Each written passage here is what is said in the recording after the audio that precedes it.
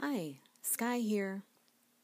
The new calendar year is upon us, and to me it feels dynamic, both collectively and personally.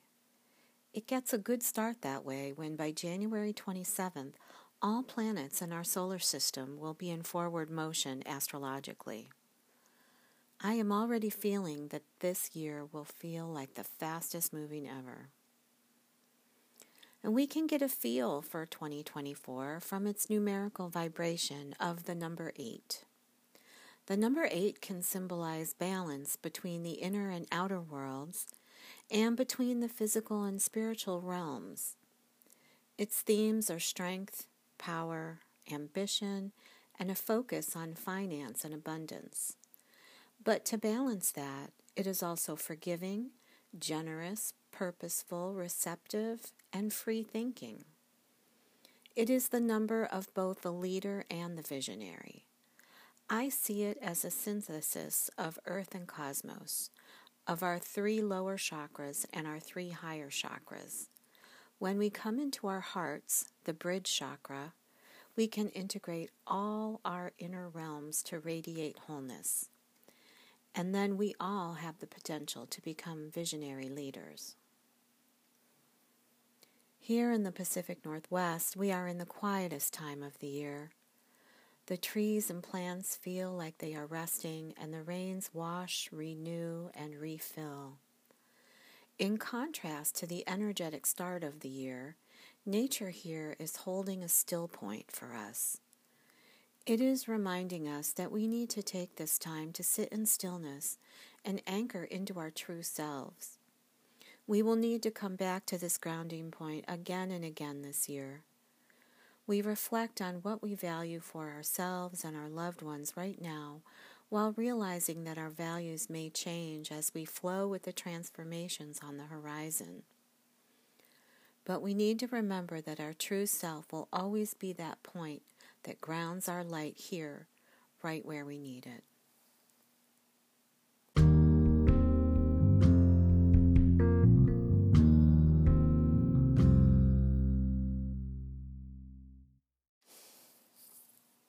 Sensing the subtle energy of nature. As we continue our practice of being in our second attention and using our felt sense, we realize that we are receiving so much information on subtle levels. If we are paying attention, we can begin to sense the rich layers of the subtle energies and beings that share our world. These are the nature spirits and elementals that inhabit the plants, trees, winds, water, and stones. We can also sense the Devas, which are the overlighting spirits of places, beings, and ideas, among other things. And how we receive the information depends on how much we are paying attention. It also depends on how well we have come to know our own body's energy, so we can separate what is ours from what is not. If we are walking through a forest and we feel a sadness come over us, can we tell who it belongs to? Is it ours because we were just thinking about someone we miss? Was it from the person we just passed on the trail? Or is it coming from the forest itself? If we can stay in neutrality and keep paying attention, we might get more information. We might pass out of the area of sadness to one of lightness, and we may not know the cause of the change, but we know the forest feels and looks different to our senses. And other times the cause might be quite obvious as we ascend the next hill and see the land below raised by logging. The forest is mourning the loss of their trees from a clear cut, the plants, trees, and animals still in shock from the unnatural and unilateral destruction of their homes.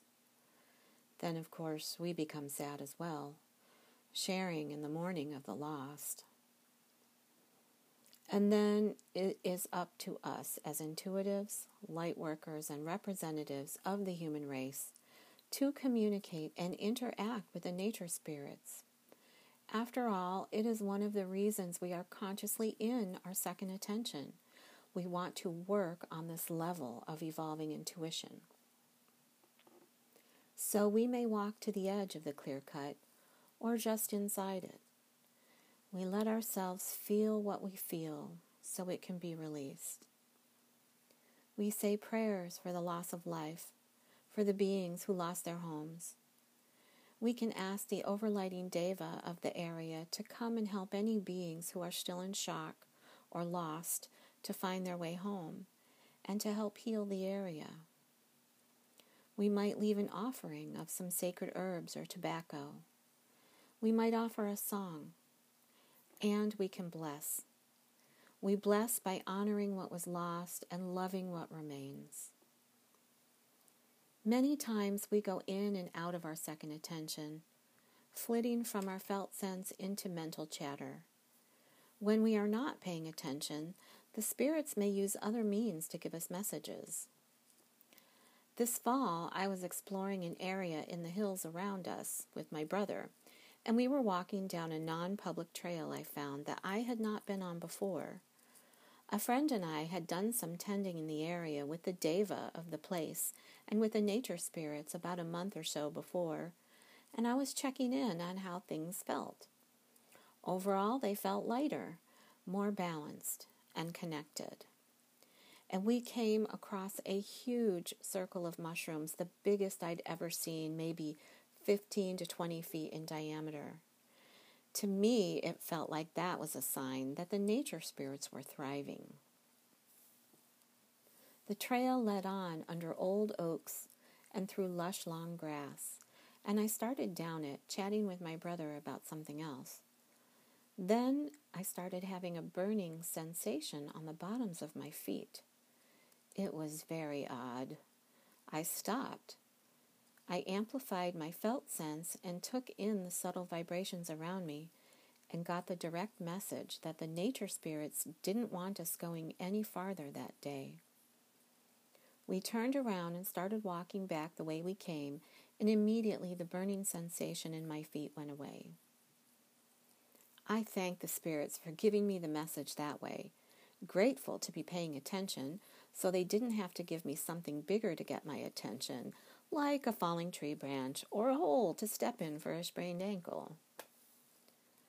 Well, the more we let Spirit know we are open to receiving messages, the more they will give us. It is up to us if we pay attention to them or not.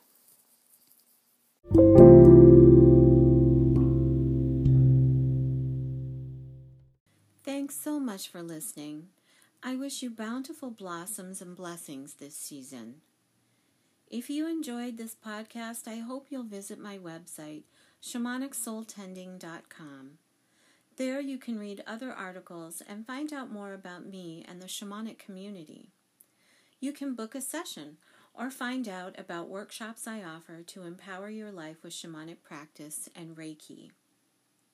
Don't forget to check out the free resources page.